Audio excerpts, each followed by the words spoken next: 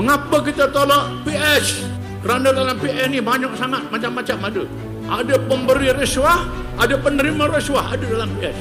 Tokoh-tokoh yang bagi rasuah, saya tahu sokong PH, tokoh-tokoh besar. Banyak duit sekarang jaga. Penerima rasuah ada sana. Termasuklah yang anti-Islam. Kita di Kelantan ni nak mengetahui Islam. Haramkan arak untuk orang Islam. Orang bukan Islam, dia hak pada mereka. Kalau dia ganggu orang bukan Islam, dia campur tangan. Hak Kelantan.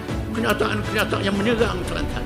Tak setuju laksanakan Islam di Kelantan. Cara terbuka, ini anti-Islam, lawan Islam.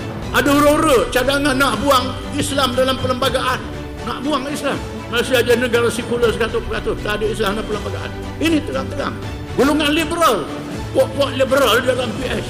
Liberal ni puak-puak yang nak ubah halal jadi haram, haram jadi halal. Ini rakyat boleh tahu siapa dia dalam PH. LGBT. Nak tahu apa LGBT ni? LGBT ni orang lelaki nikah sama lelaki, jantan sama jantan, tina sama tina. Kalau cok belaga dengan cok, beli kereta gala, belaga kereta gala, dah gala tanah. Sampai bila nak tanah padi? Ni ada dalam PH macam-macam. Kita tolong kerana benda-benda yang macam ni.